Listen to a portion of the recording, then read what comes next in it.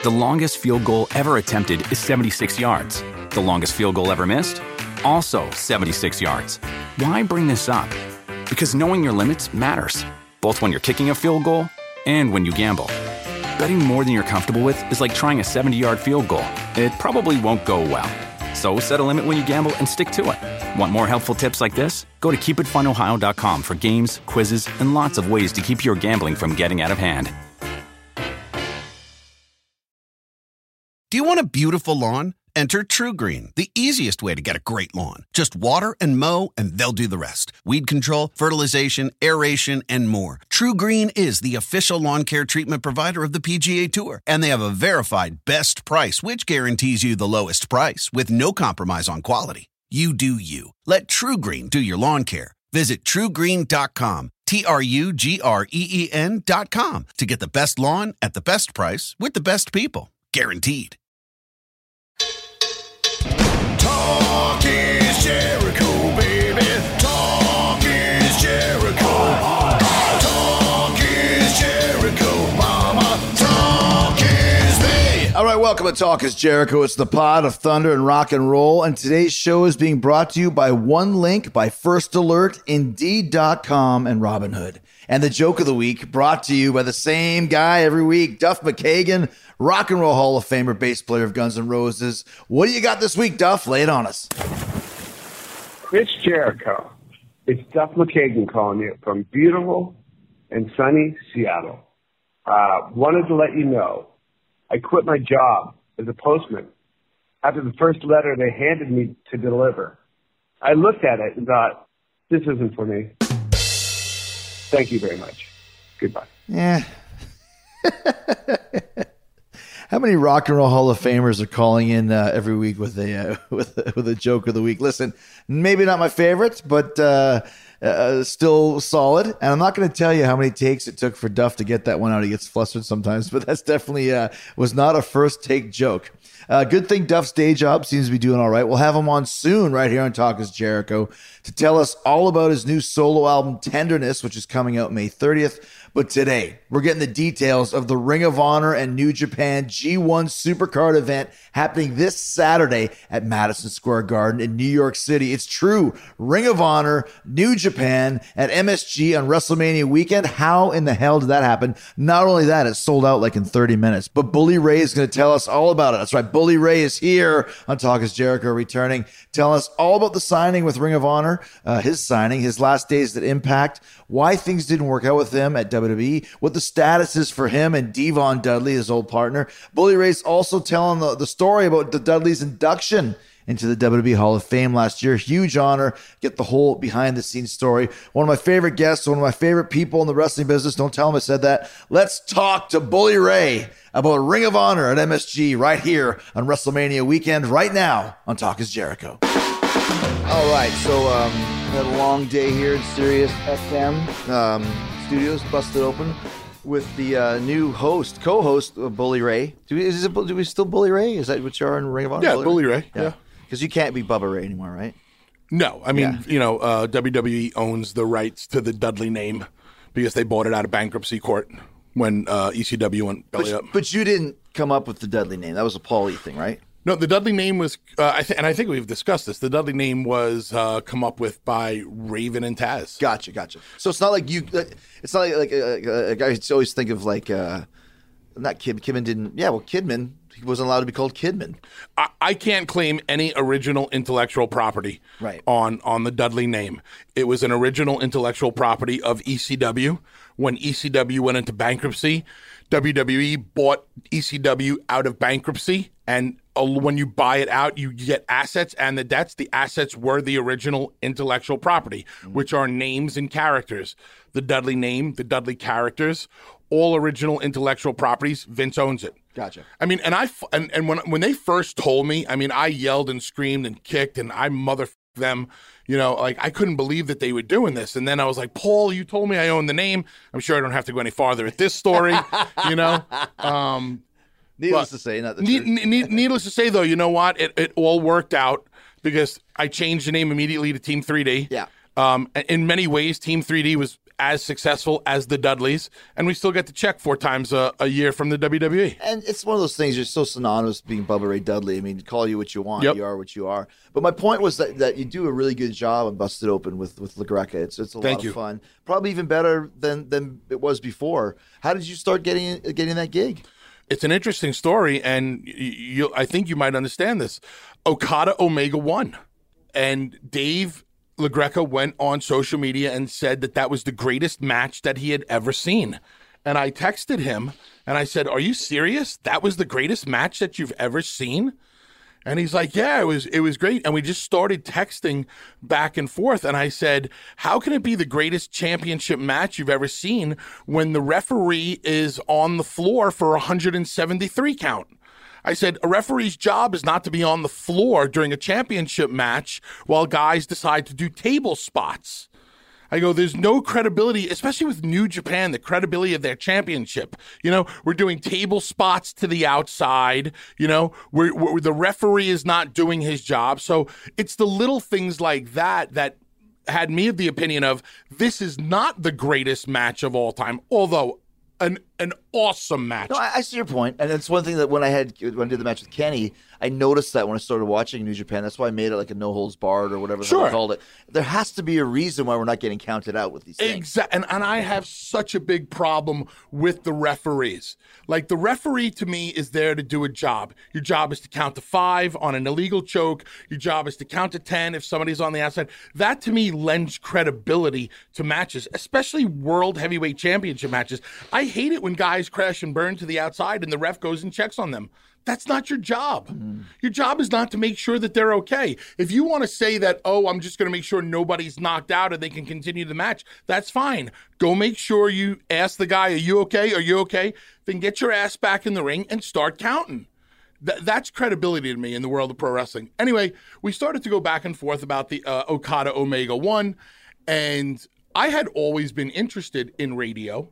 I always appreciated LaGreca and Mortman on the Busted Open, show, and whenever I could, I would do the show for them. And I just said, "Hey, man, did you ever think of taking the show to the next level and doing something different?" And he texted me right back. He goes, "You want to be on the show?" And that was it. It was through texting, and it just happened. And in my vision was the pro wrestling version of anything that you can see on ESPN, where you have the analyst and you have the so-called expert, the football player who played the game, along with the analyst who sits back and who's a numbers guy. And that's basically what me and Dave have turned into.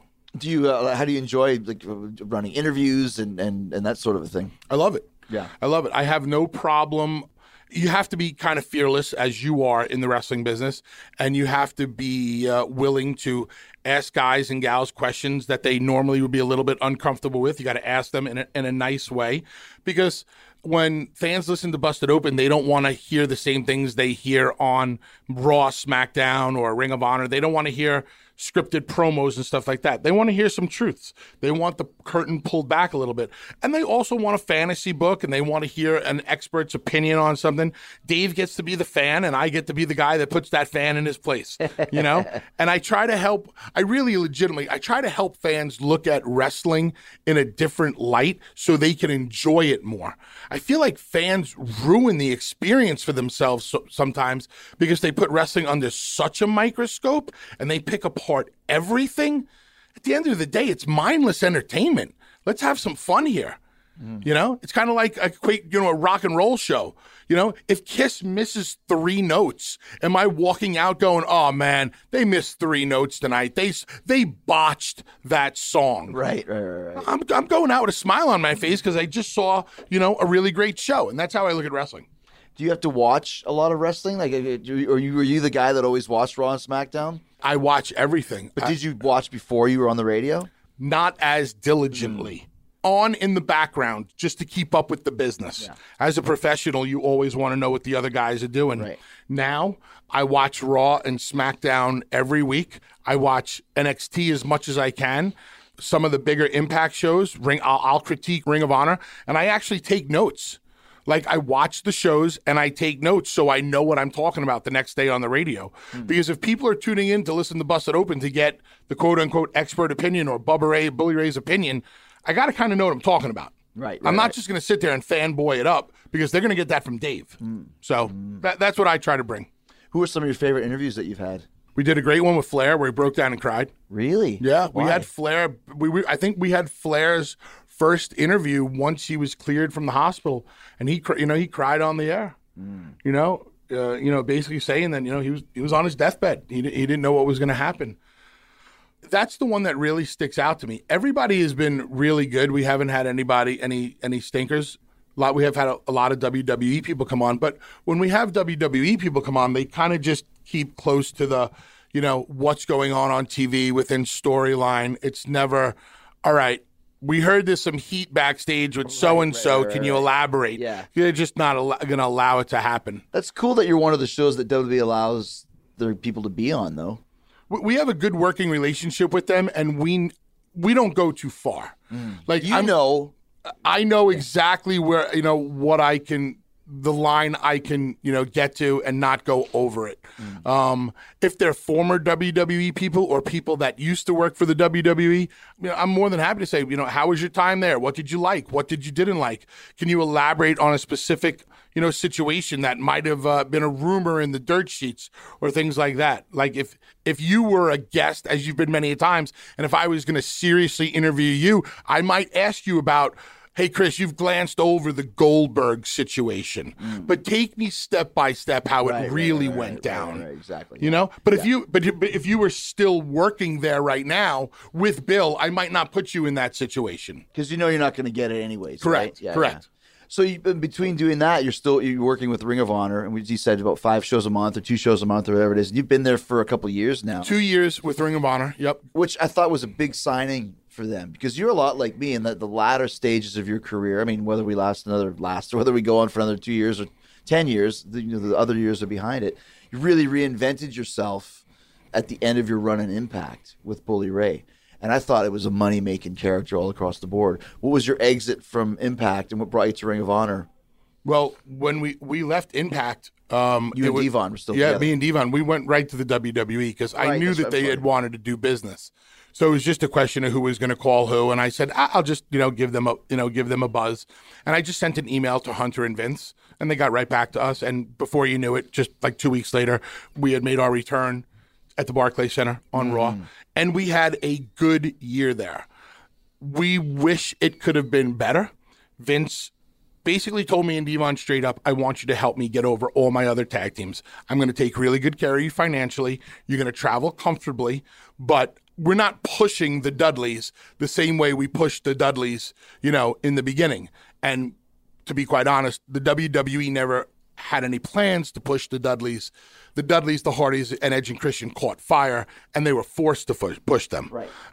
So, we had a decent year there, and towards the end of the year, I just felt like this act that me and Devon had created that had worked for so long, and that was still so over in the fans' eyes, was just being stepped on, for other people's benefit. And I believe, everybody can get over. It's not just one person who has to get over or one team that has to get over. So we got to help the New Day, and we got to help the Wyatts, and we got to help the Usos. And then on our last night there, we got to help Gallows and Anderson, but it went absolutely nowhere for those guys. I mean, that was just such a waste of a night. So WWE had offered me and Devon new contracts. They gave us raises. They gave us anything we asked for. But I basically told Vince, I said, I can't do this anymore. I can't do this Dudley thing the way you want to do it anymore. It's run its course. And I told him about Bully Ray. And me and Vince had 3 real serious conversations about Bully Ray. And he was totally into it. He goes, nobody loves the Bully character more than me. He goes, that's who I am. He goes, but I can't call you Bully Ray. He goes, I can't use the name Bully and have the Be a Star program. And I knew he was going to say that, and I had the out. And I said, well, listen, let Bully Ray do what he has to do for about a year. And then, once we find that right baby face to put Bully Ray in his place and make Bully Ray see the error of his ways right. and why he shouldn't be a bully, now Bully Ray can be the spokesperson for your Be a Star program and, basically tell people, being a bully is wrong, yada, yada. He goes, it's a great idea. By the time we get there, I'll get slaughtered in the press. Really? Yeah. He felt that it would be too long You know, you have a Be a Star program, but yet you got a guy that you call bully. By the time we get to the payoff, I'll have endured too much negative press by then. Okay, so fine, but the point is it's the character, not the name. Why don't you just call you Billy Ray and have to do the same character? So my backup was it was Dale Earnhart's name. What was not the Enforcer? The Intimidator. Yeah. I was going to be the Intimidator, Bubba Ray. I wasn't even going with the bully name, the Intimidator, and that was it. And I saw the look in his eyes. He was like, "I like that. We can do that."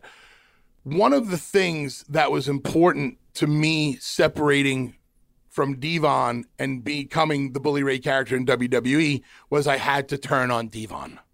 Devon was the piece of the puzzle, because if I turned on Devon, it would make sense. I would have a tremendous amount of heat if I did that. If I just turned on generic good guy, it's got no steam. And no history. Yeah. Vince wasn't feeling it. I presented the idea to him a couple more times, and then we actually shook hands. On my last SmackDown before our contract ended, he said, "You know what? We're going to run with this. We're going to do it." Shook hands. We hugged. It was a done deal. The night that was our last night on Raw was supposed to be the night I turned on Devon. 2 days before Raw, Vince calls me himself. He says, "Pal, I'm sorry. We're not going to run with it." He said, "We're not quite sure we see the money in the feud." I didn't argue. Obviously, he had made up his mind. I said, "No problem." He goes, "The door is always open. You know that." And, you know, the last thing he said to me is, "Whenever you're ready to, you know, hang up your boots, you have a producer job waiting for you." So always had a good relationship with him. I just don't think either he or maybe some other people on creative were feeling the Bubba versus Devon feud. I think he was sold on the bully idea, but wasn't sold on the feud to get there. It's curious to me once again, because you're talking about a feud that would last for a month or 2 months. How long do feuds last nowadays? I mean, you could make it a year long, but we know that's not going to happen. You know, it would be the character of the Intimidator that's the long-term moneymaker. I also think that Vince might have had a concern of, what do I do with Devon by himself? I mean, when he originally split me and Devon up, that experiment didn't go very well. Yeah. Someone mentioned Deacon Batista the other day. I started laughing. I was like, Deacon Batista? That's hilarious. Yeah. I mean, I think Triple H said it on TV, like you were a lackey for Devon. Yeah. So the first experiment didn't go right, and me and Devon never wanted that to happen. And we told Vince flat out, we don't think this is a good idea and it's not going to work. I don't think Vince was feeling that, and it would have been a very short-term thing. And I think that the Bully Ray character would have fit perfectly in the WWE. I agree. And I know what I could have done with some of the up-and-coming baby faces over there. I'm very confident in my abilities and my storytelling in the ring, but it just wasn't meant to be. It's interesting too. Like another thing that just popped in my head, knowing Vince, it's the same reason why, you know, he quote unquote allowed me to go to AEW. It's like, doesn't matter how much of a reinvention the character is and how much money you can make, we're still guys in our 40s. And I think Vince sometimes, like, even don't forget, he got rid of Savage at 43, said he was worthless, and not worthless, but said he was done. Hogan at 42. Then they went on and made millions of dollars for WCW. So I wonder if in his mind, if he's like, okay, we could push this brand new character of Bully Ray or whatever we're calling him, but he's still a guy who's, 43 years old. If they weren't going to push the Dudleys the way they did, why would they push this new bully? And build a new character. Correct. Right? And the thing that blew me away about my first conversation with Vince, when I told him, Vince, I don't know if I can do this Dudley thing anymore.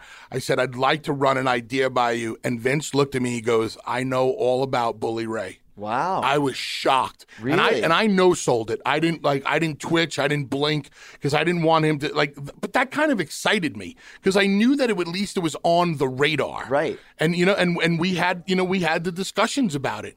And I gave him the people that I could work with and the stories that we could tell and what we could do.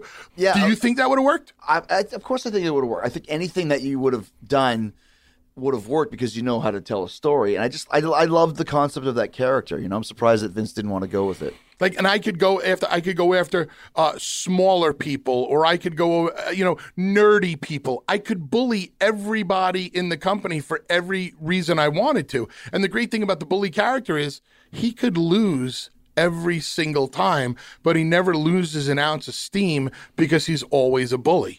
You know, heel 101, that's what I do. I do heel 101. I just do it my way and it works. So once you know, we came to terms with WWE and we decided that, you know, we're not going to do business. The minute the Hardys left Impact, I said to myself, within 24 hours, my phone will ring. And about 16 hours later, my phone rang. And I knew that I knew what they were going to come at me with, and they backed up a Brinks truck. Now, not Chris Jericho money, but, you know. Impact did. Yeah. They offered me a lot of money. And this is before Don Callis and Scott D'Amore. Correct. Over, right? Yeah. This is when Jeff had come back into power along with Ed Nordholm when they first bought in. So they said, we want to bring you back. And for 4 days, I bashed my head into a wall because I couldn't even believe I was considering it. Why couldn't you believe you were considering it? Because the regime that was there, I didn't necessarily see eye to eye with in the past. I felt that at times people were out to get me, and that wasn't paranoia. That was on facts. And I didn't think I could top what I did. You know, I worked with Sting. I worked with Hogan. I was the world champion there twice. The largest gate in TNA's history. Me and Jeff Hardy main eventing Lockdown in the cage. Really? 7,200 paid. Wow. I didn't know who I was able to go back to Impact with and do that kind of business and top what I was able to do with Bully Ray and the Aces and Eights. And then they handed me creative for Drew Galloway. Everything that they wanted to do with Drew Galloway, Drew left, went back to WWE, and they handed me his creative. And I said, you can't just plug me in to somebody else's stuff. I go, I was an established character here with an established history and story. We have to rethink this. They weren't willing to rethink anything. I walked away from the money, and I went back to the original company that I wanted to be with. I always knew that Ring of Honor was the company that I belonged in. I just didn't know if Ring of Honor would be willing to put their toe in the water with an act that went so against what they're all about. Conversely, they never had that kind of storytelling. So what are they all about? Ring of Honor is more about the athleticism and the moves and the spots. And you're talking the story part of things. And I was like, the one thing that this company lacks is storytelling. And that's what I wanted to do. I wanted to bring storytelling to Ring of Honor. Episodic, week to week, month to month, pay-per-view to pay-per-view, stories that build and have an actual payoff where other guys can get over and other guys can benefit from it. I'm not looking to get myself over. And I know that by getting other people over, I'm going to get the residual of it anyway and get over in the process. And you know this. So we worked it out with Ring of Honor, went over there, and my first night in the Hammerstein. And everything has gone really well, since then. The longest field goal ever attempted is 76 yards. The longest field goal ever missed? Also 76 yards. Why bring this up? Because knowing your limits matters, both when you're kicking a field goal and when you gamble. Betting more than you're comfortable with is like trying a 70-yard field goal. It probably won't go well. So set a limit when you gamble and stick to it. Want more helpful tips like this? Go to keepitfunohio.com for games, quizzes, and lots of ways to keep your gambling from getting out of hand. Do you want a beautiful lawn? Enter TruGreen, the easiest way to get a great lawn. Just water and mow, and they'll do the rest. Weed control, fertilization, aeration, and more. TruGreen is the official lawn care treatment provider of the PGA Tour, and they have a verified best price, which guarantees you the lowest price with no compromise on quality. You do you. Let TruGreen do your lawn care. Visit TruGreen.com, TruGreen.com, to get the best lawn at the best price with the best people. Guaranteed. How do you like the schedule of Olympia? That was kind of the Impact schedule. Schedule's easy. Yeah. I mean, Impact, when they were running, on all cylinders, we were doing 100 shows a year. I mean, that's even a light schedule compared to the 300 nights a year with WWE, where you're a zombie. You just go. So the Impact schedule, was pretty easy. The Ring of Honor schedule is great because I get to do two things I love now. I get to tell stories in a company. I get to be different in a company. I get to be the version of Bully Ray that I want to be. Plus, the schedule allows me to do Busted Open. So I have my radio show, I have my wrestling career, you know, on a personal note. Like, if you look at your own career, how many more things do you have left to accomplish? In the wrestling business? Yeah. I mean, like we talked about earlier, nothing except for now AEW is a brand new venture. So okay. So if making AEW that a is success. If AEW wasn't around for you, there's really nothing. To account. Okay? Yeah. So when I look at my career, I go, what is left for me to do? And then I realized my creation of Bully Ray will wrestle in Madison Square Garden. Not Bubba Ray, Bully Ray. And to me, that was a big deal because I created this character. Eric Bischoff handed this character the ball, and I was able to do this my way and on my terms, just like we did the Dudley gimmick. As a matter of fact, they asked me what did I want engraved on my Hall of Fame ring. It says My Way. Interesting. The Sex Pistols version of My Way, not Frank Sinatra's version of My Way. Not Kiss's version? Yeah, Devon got his name engraved on his ring just in case he ever forgot. Let's take a segue over there. How was that for the Hall of Fame experience? It was awesome. Yeah. I mean, they roll out the red carpet for you. And despite you texting me, telling me not to show up to the Hall of Fame and pull an Axl Rose. I just want somebody to do it. I guess you're going to do it. Yeah, I'm gonna have to do it. But how did you feel about that? I mean, obviously, you're still wrestling. You're still... It seems weird. I remember when Bono got into the Rock and Hall of Fame, it feels like something for somebody that's retired. You know, I think it meant more to Devon than it meant to me. Not that it didn't mean anything to me, but being inducted into a Hall of Fame doesn't make me or break me. Right. You know, I get inducted into the Hall of Fame every night when I go through the curtain. Yeah. That's the only true Hall of Fame that matters. The cheers, the boos, you know, of the people. So it was great to be acknowledged by the WWE. The thing that meant the most were that we were the first ECW originals to ever be inducted into the WWE Hall of Fame. That's interesting. And if you look at ECW, I feel like ECW has always been kept, you know, in a corner, in the dark, and we only bring it out when we need to bring it out to make a buck on it.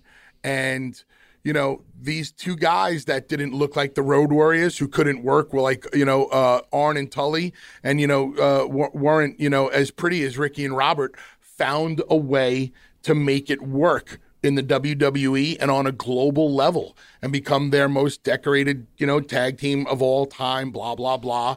And, you know, it took them less than a year to decide. You know, me and Devon left.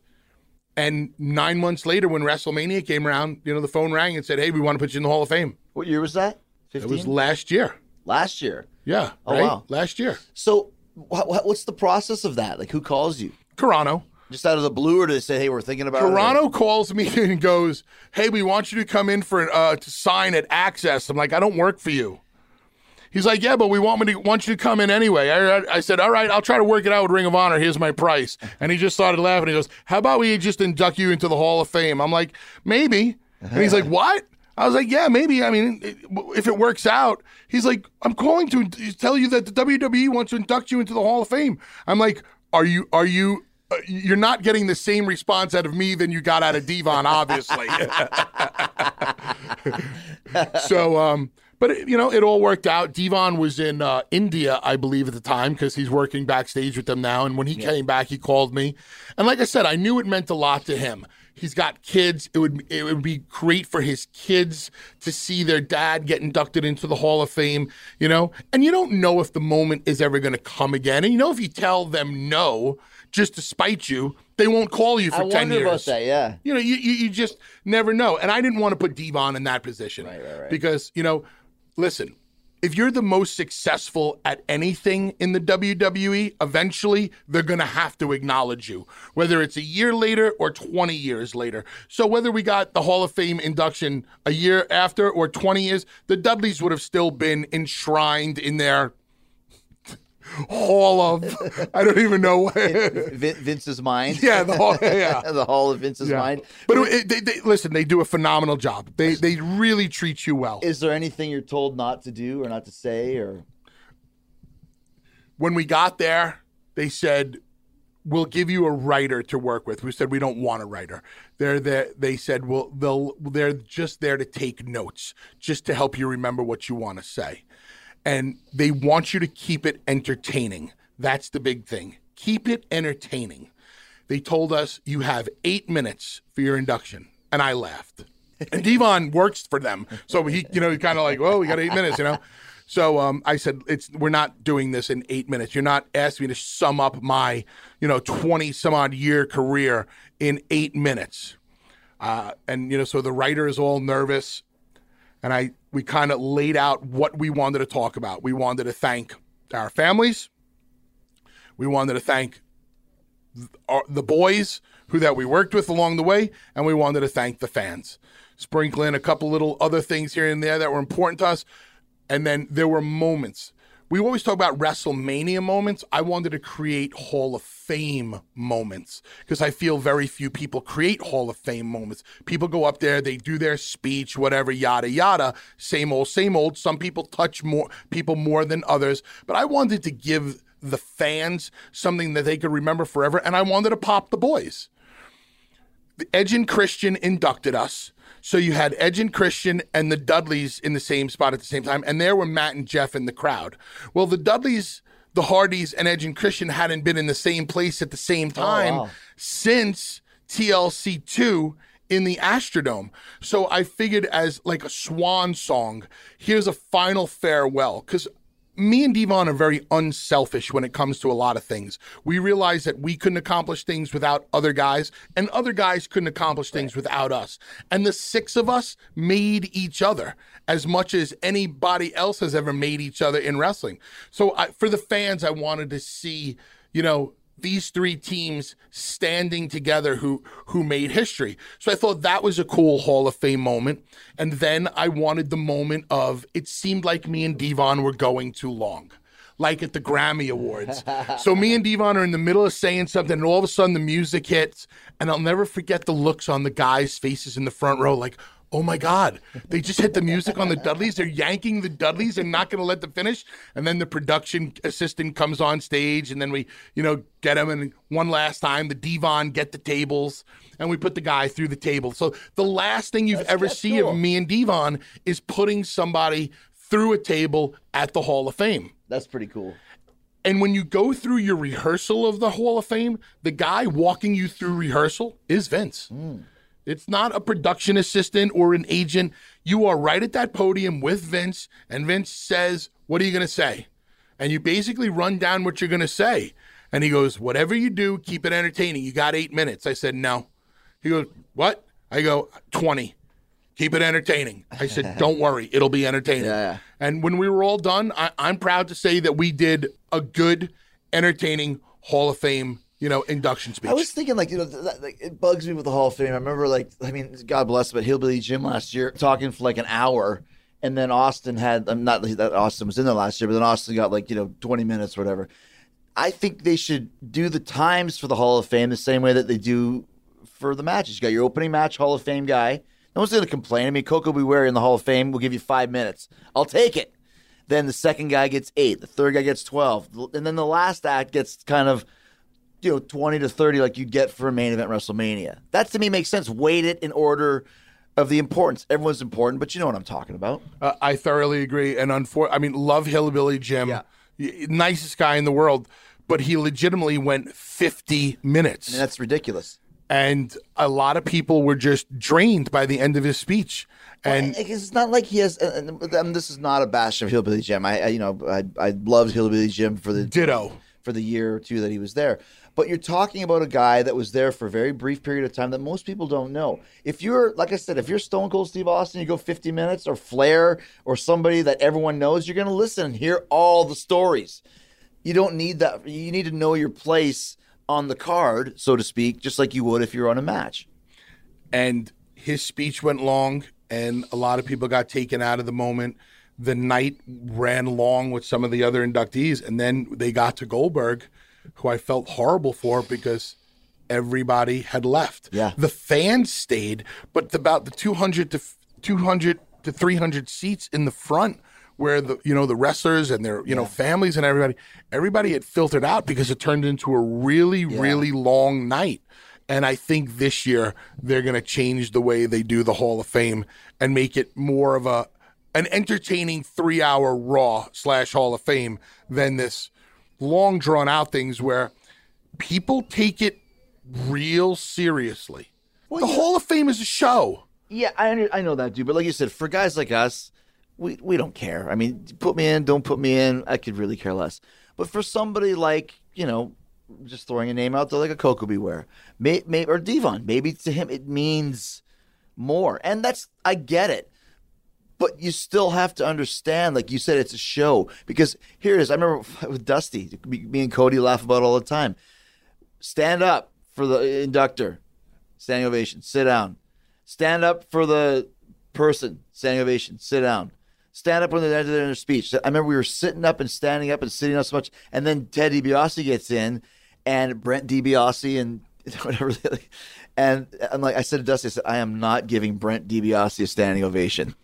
There's no way. And then, of course, Brent DiBiase, and everyone stands up. It's like there's so much going on. Like you said, they need to tighten it up a bit. And I would definitely go with quality over quantity. Yeah. There's just too many people. It's like we need one tag team, we need one female, we need one of this, we need a main event. Why do you need anything? Why don't you just pick the guys or gals that truly deserve to be there and that's it? And not just look at it as, all inclusive and we need to fill this time. Because it's the WWE. And it's, I said, it's a show. Yeah. And I don't think enough of the guys realize that the Hall of Fame induction is meant to be an entertaining show, much like a Raw or a WrestleMania or any other pay-per-view. Right. You know? It's like when I read a book, somebody's autobiography, I don't care about when you were 5 years old and you were playing in the back. I could care less. Get to the meat. Tell me about the first time you did something that meant something in your career. It's funny because I thought the same way for my first autobiography. And I think let's say it's 50 chapters. The first 4 are childhood because you have to set the tone. But I was like, I'm not, because I do the same thing. I gloss over the first 50 pages. If they're not out of childhood by page 50, this is going to be a long one. Get to the meat of it, get to the point of it, and move on, right? Absolutely. And so many people spend so much time on the backstory. Listen, you're a pro wrestler. You're getting inducted into the Hall of Fame. Tell me pro wrestling stories. That's right. Entertain me the same way you would with a promo or with a match. Yeah. I don't need to know the backstory. I don't need to know the real story of your real name and your 7th grade gym teacher left such an impression on you. Yeah. The longest field goal ever attempted is 76 yards. The longest field goal ever missed? Also 76 yards. Why bring this up? Because knowing your limits matters, both when you're kicking a field goal and when you gamble. Betting more than you're comfortable with is like trying a 70-yard field goal. It probably won't go well. So set a limit when you gamble and stick to it. Want more helpful tips like this? Go to keepitfunohio.com for games, quizzes, and lots of ways to keep your gambling from getting out of hand. Do you want a beautiful lawn? Enter TruGreen, the easiest way to get a great lawn. Just water and mow, and they'll do the rest. Weed control, fertilization, aeration, and more. TruGreen is the official lawn care treatment provider of the PGA Tour, and they have a verified best price, which guarantees you the lowest price with no compromise on quality. You do you. Let TruGreen do your lawn care. Visit TruGreen.com, TruGreen.com, to get the best lawn at the best price with the best people. Guaranteed. Let's talk about the big show coming up this week at the Garden. It's amazing to me that Ring of Honor, not amazing in a bad way, but just to show how strong pro wrestling is right now and how strong New Japan and Ring of Honor to go into the Garden and to sell it out so quickly. What did you think? You might have been one of the guys behind it. I don't know. It wouldn't surprise me if you were. Tell us about the story of... I think it's very opportunistic of Ring of Honor.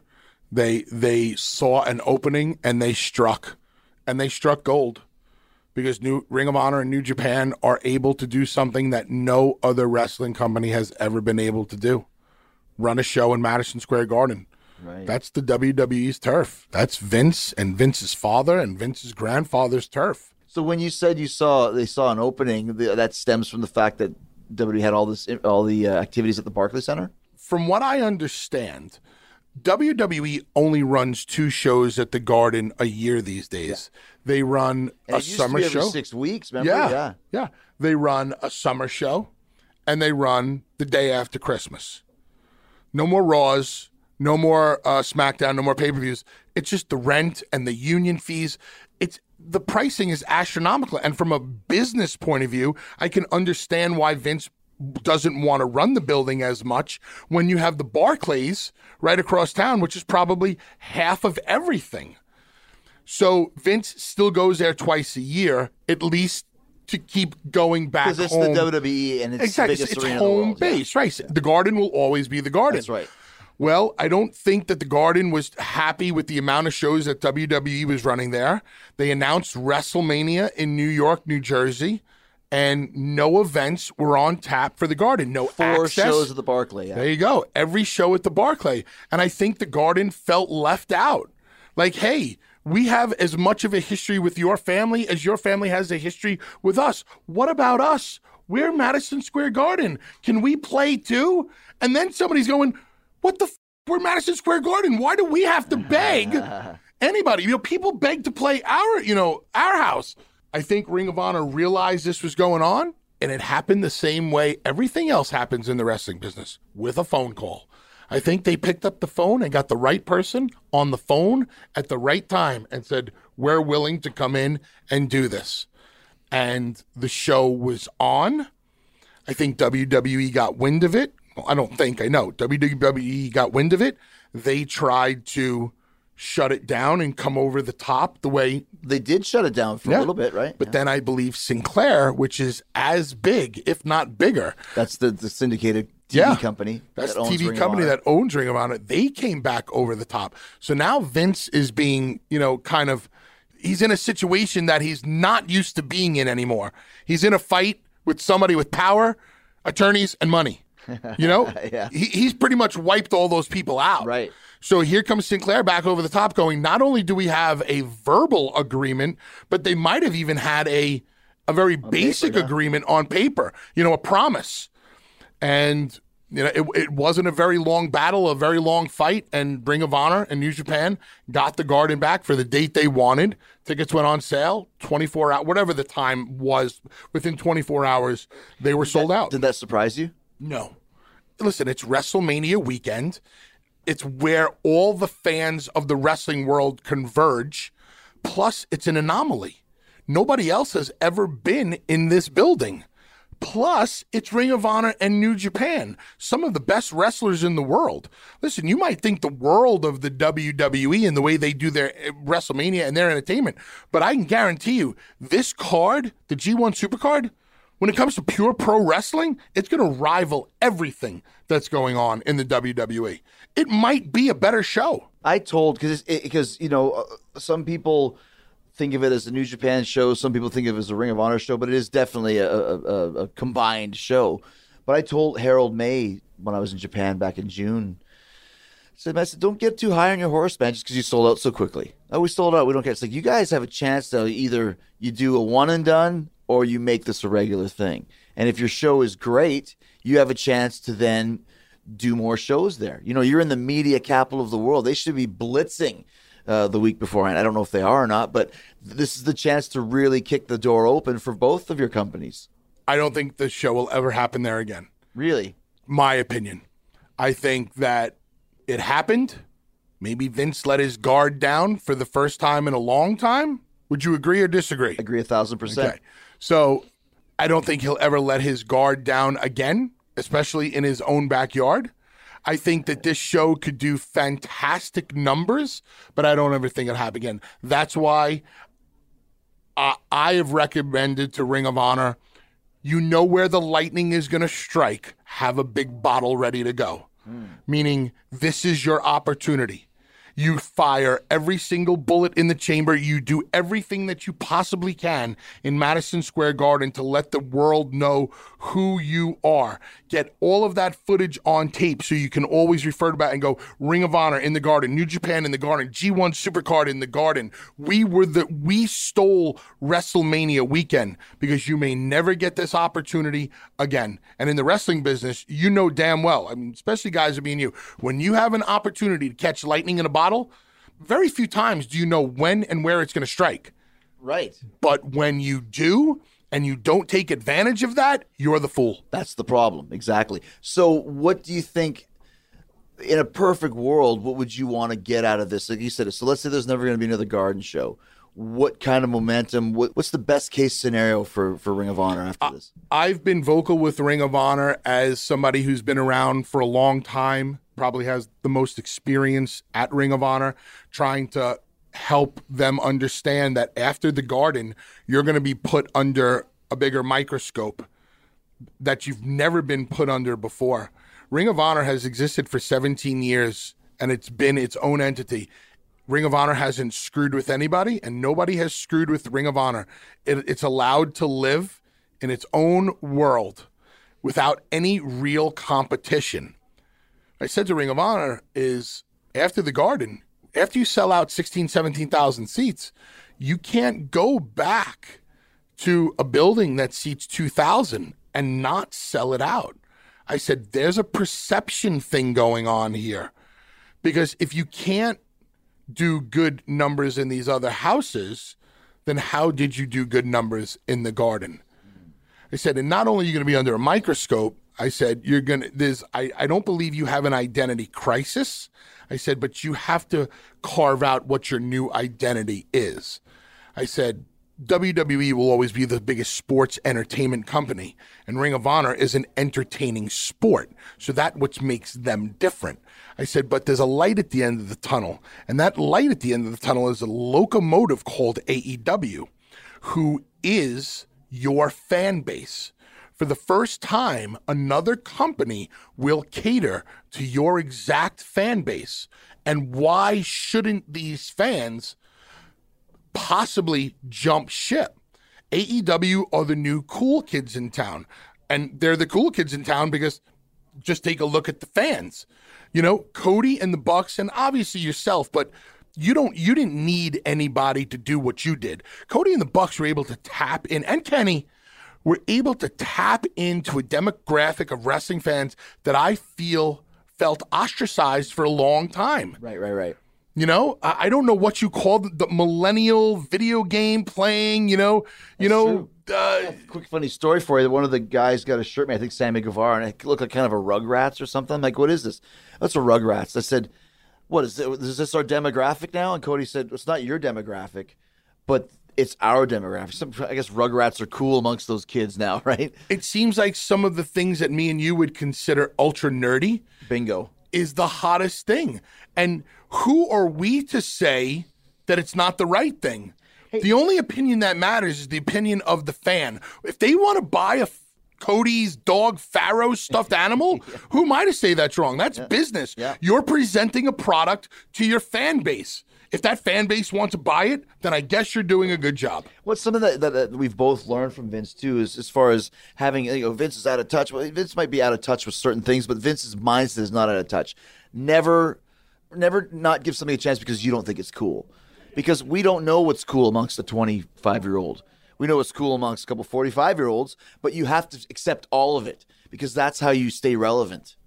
And that's what I believe Ring of Honor needs to do. They need to open their eyes to what has been going on in the wrestling business and what's hot and what's trendy. And how did these three punks catch their own lightning in a bottle when they were under your roof? You think about it. Yeah, that's an interesting point because All In. And when I say punks, I mean rebels. I get it. They're good. They're good guys. You know what I mean? I get what you're saying. But you're talking about All In and how it was done kind of under the umbrella of Ring of Honor because there was no company. It was just All In, Cody and the Bucks put this on, but using Ring of Honor's production company and probably Ring of Honor's ring and Ring of Honor's infrastructure. And then 6 months later goes and starts their own company. Did that leave a bad taste in some people's mouths from Ring of Honor? I could not speak to either side about bad taste in people's mouth. All In was an awesome event.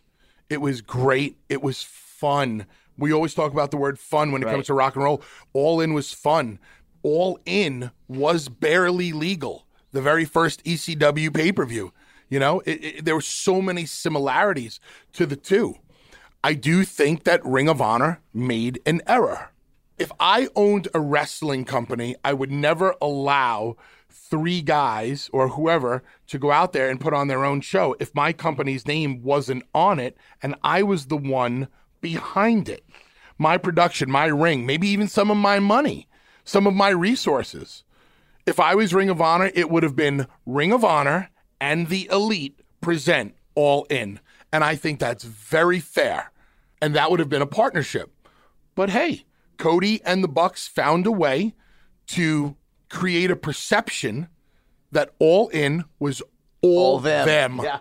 And what can you say? It worked.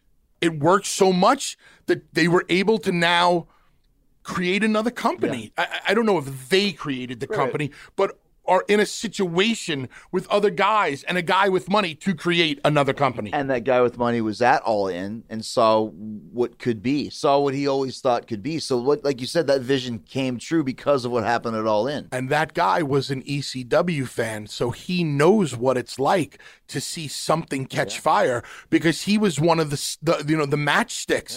Yeah. Tony Khan was an ECW fan who watched ECW, probably went to ECW shows and knows what it looks like when something is heating up. He knows what it looks like when something, is catching fire and the masses are flocking to it because he was probably flocking to ECW.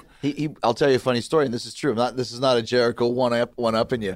He told me this. So when he was a kid, like 13 or 14, he did something good, like in school, got all A's or whatever. His dad said, you can have whatever you want. And he said, this is not a joke. He said, I want to see Chris Jericho in ECW. It's his last weekend.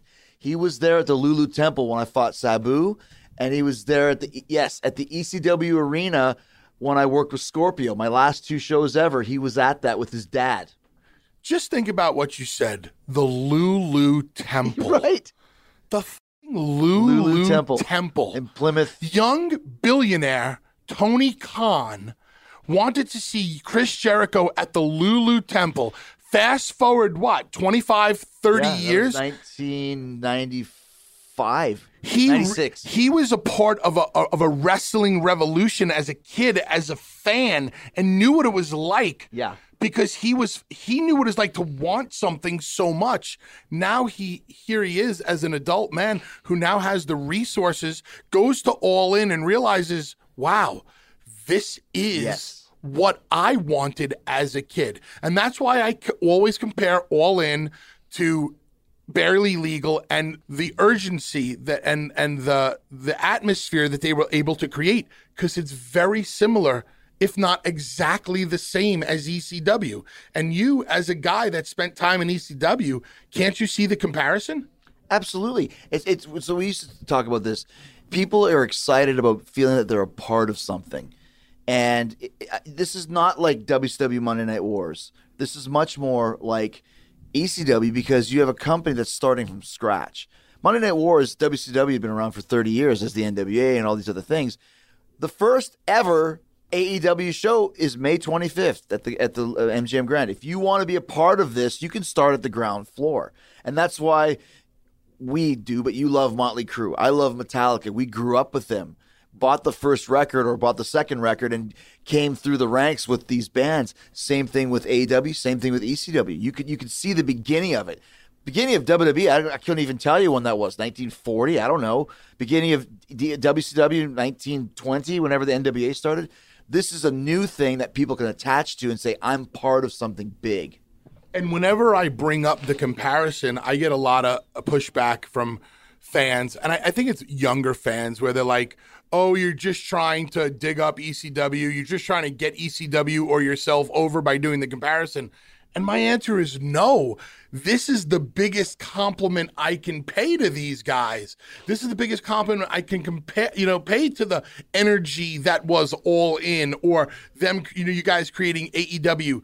because I was a part of, and you were a part of, ECW. You saw this. You know what this groundswell looks like and turn into. Hopefully AEW is ECW managed correctly.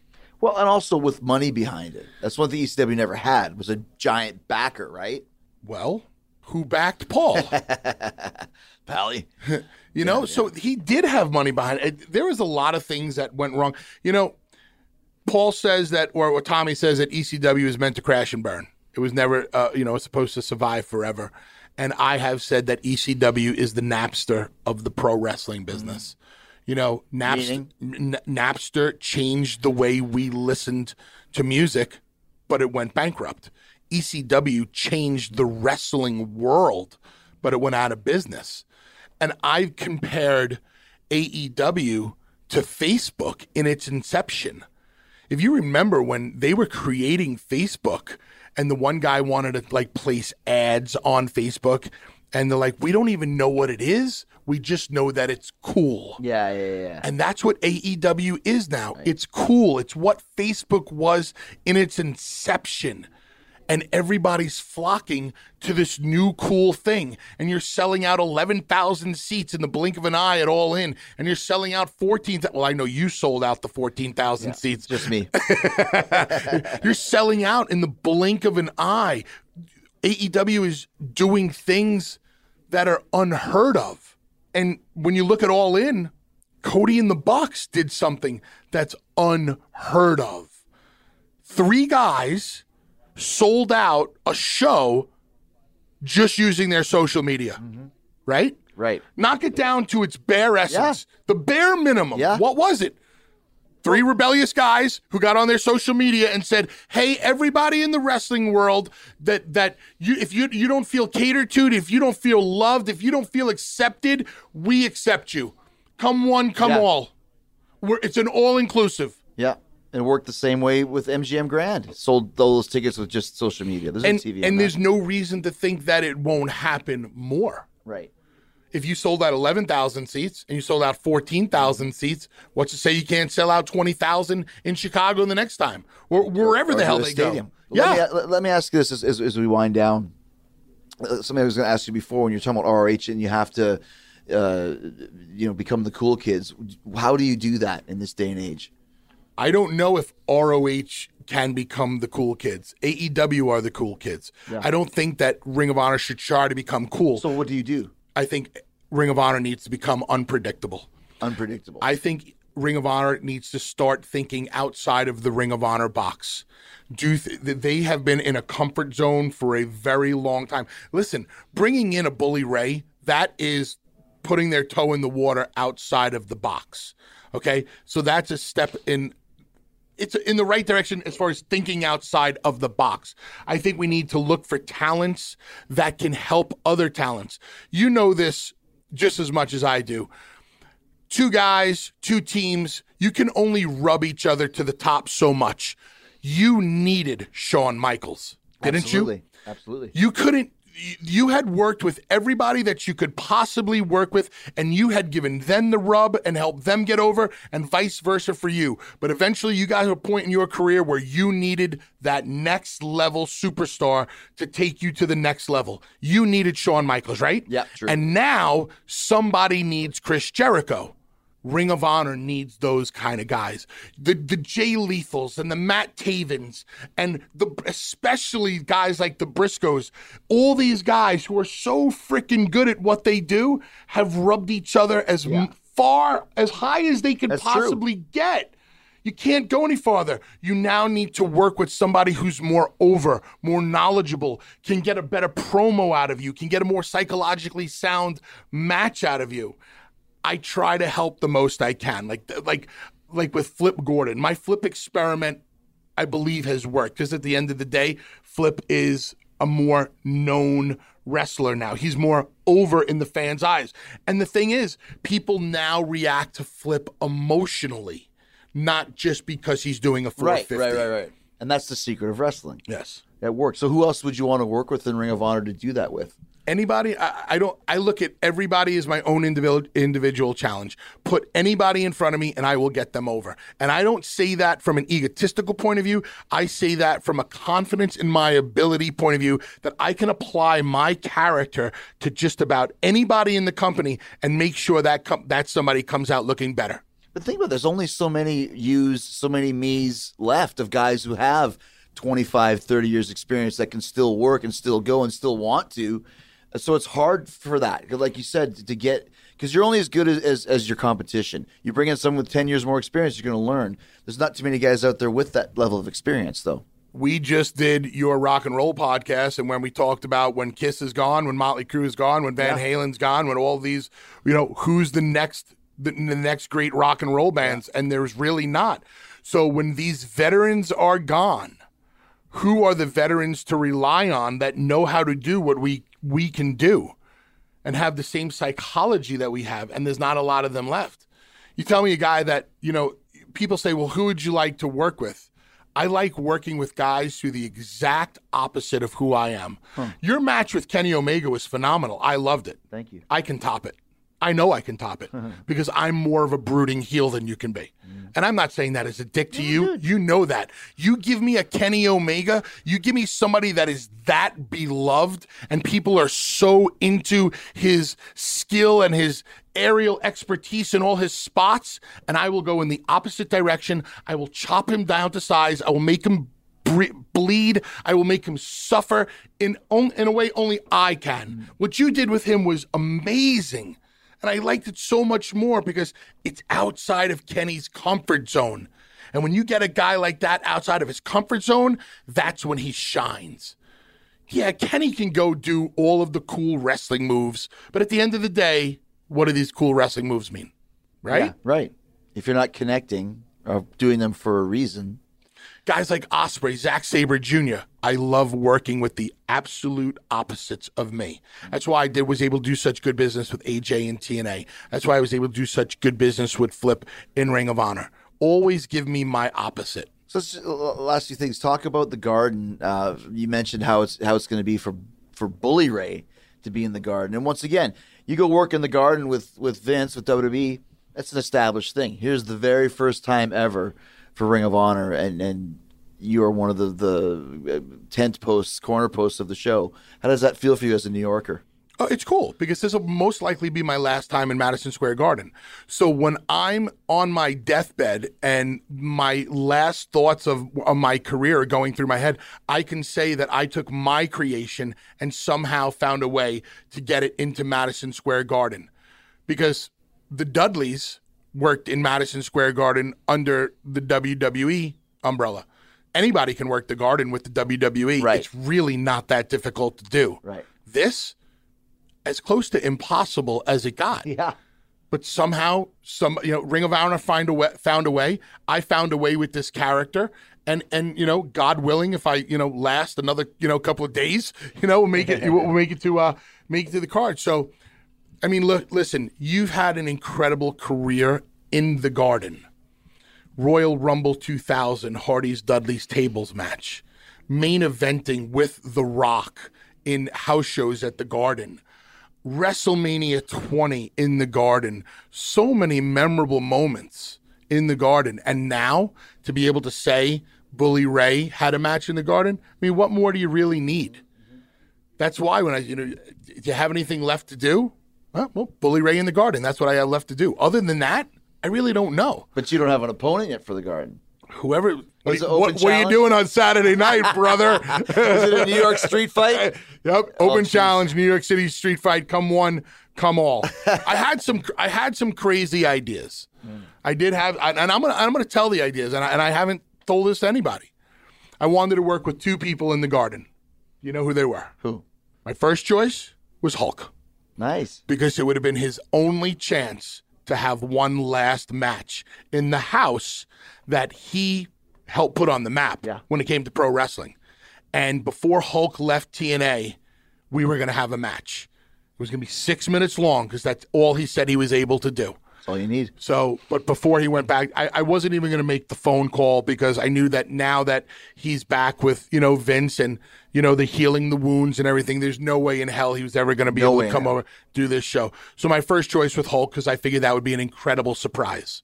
My second surprise was I was going to cut the promo that nobody was worth wrestling unless you have a ring like I have on my finger. You can't step in this ring with me in this building. And my second choice was Sting. Because I have the history with Sting in TNA. Sting has never wrestled in Madison Square Garden. Wow. That's right. So that was my bait. Wow. My bait was going to be... And listen, as screwed up as we are as a performers, that Madison Square Garden is a big deal. And there's a part of me that if you didn't have other responsibilities, here, watch this. If I told you as a bud, I need the rub in the garden, would you do it? Yeah. I wouldn't do it in Chicago or Dallas or whatever. I'd do it in the garden. Absolutely. Because showing up to the garden would be something that Chris Jericho would do. There was a time when there was a good chance that I was going to work in the garden on this show with you guys. Didn't work out, but yeah, the garden, that's what Vince said to me, that his dad used to tell him, the garden will always be the garden. You said that earlier. Yeah, if this show was in Chicago or LA, I wouldn't even think. But to reach out and go, hey man, got a chance to do something here. You're one of the people that fits. Let's do it. And that's why I thought Sting. How Did you ever ask him? Because he's under the Legends deal. Oh, right. So I knew that there really wasn't any chance. But before I realized that he was under that deal, whatever relationship he still has with WWE, I'm like, how do I get Sting to come work the garden? I know I have a good history. I have a friendship with him. I have a good history in the ring with him. And he has admitted that he really enjoyed working with me. All positives. But how do I get a star of that level off of his couch? And the bait was, you have nothing left to do in your career except one thing: wrestle in the garden. But so those are my off the charts ideas. Open challenge. I'm probably Steve Lombardi is probably going to answer my open. Last question for you: what's your favorite garden moment that you ever had? It's hard because that Hardys Dudley's tables match is what really put us in the Hardys on the map. And there was a moment where I was standing, I don't even know what you call, but I was like one level up in Madison Square Garden. So I guess the 100 section, I'm standing over the exit sign where the hard cameras will be. And I had just laid out Jeff Hardy, and we're about to do this crazy spot to the floor, like take a 15-foot drop. And there I am. I turned around, and I just raised my arms in the air. And there I am standing in Madison Square Garden with probably close to 18,000 people on their feet. It was my rock and roll moment in the garden. It was my, rock and roll all night, party every day moment. And I have an awesome picture of that moment where I got to soak it all in. And my other favorite one is when we did this whole RTC angle, and me and Devon, turned on the RTC, and we blew the roof off the place, but we went 5 minutes over on live TV. And you go a minute over on live TV, and that's grounds for freaking castration. 5 minutes over, get back to the grill. And I get one leg through the curtain, and Vince is waiting on the other side. Vince and me are nose to nose.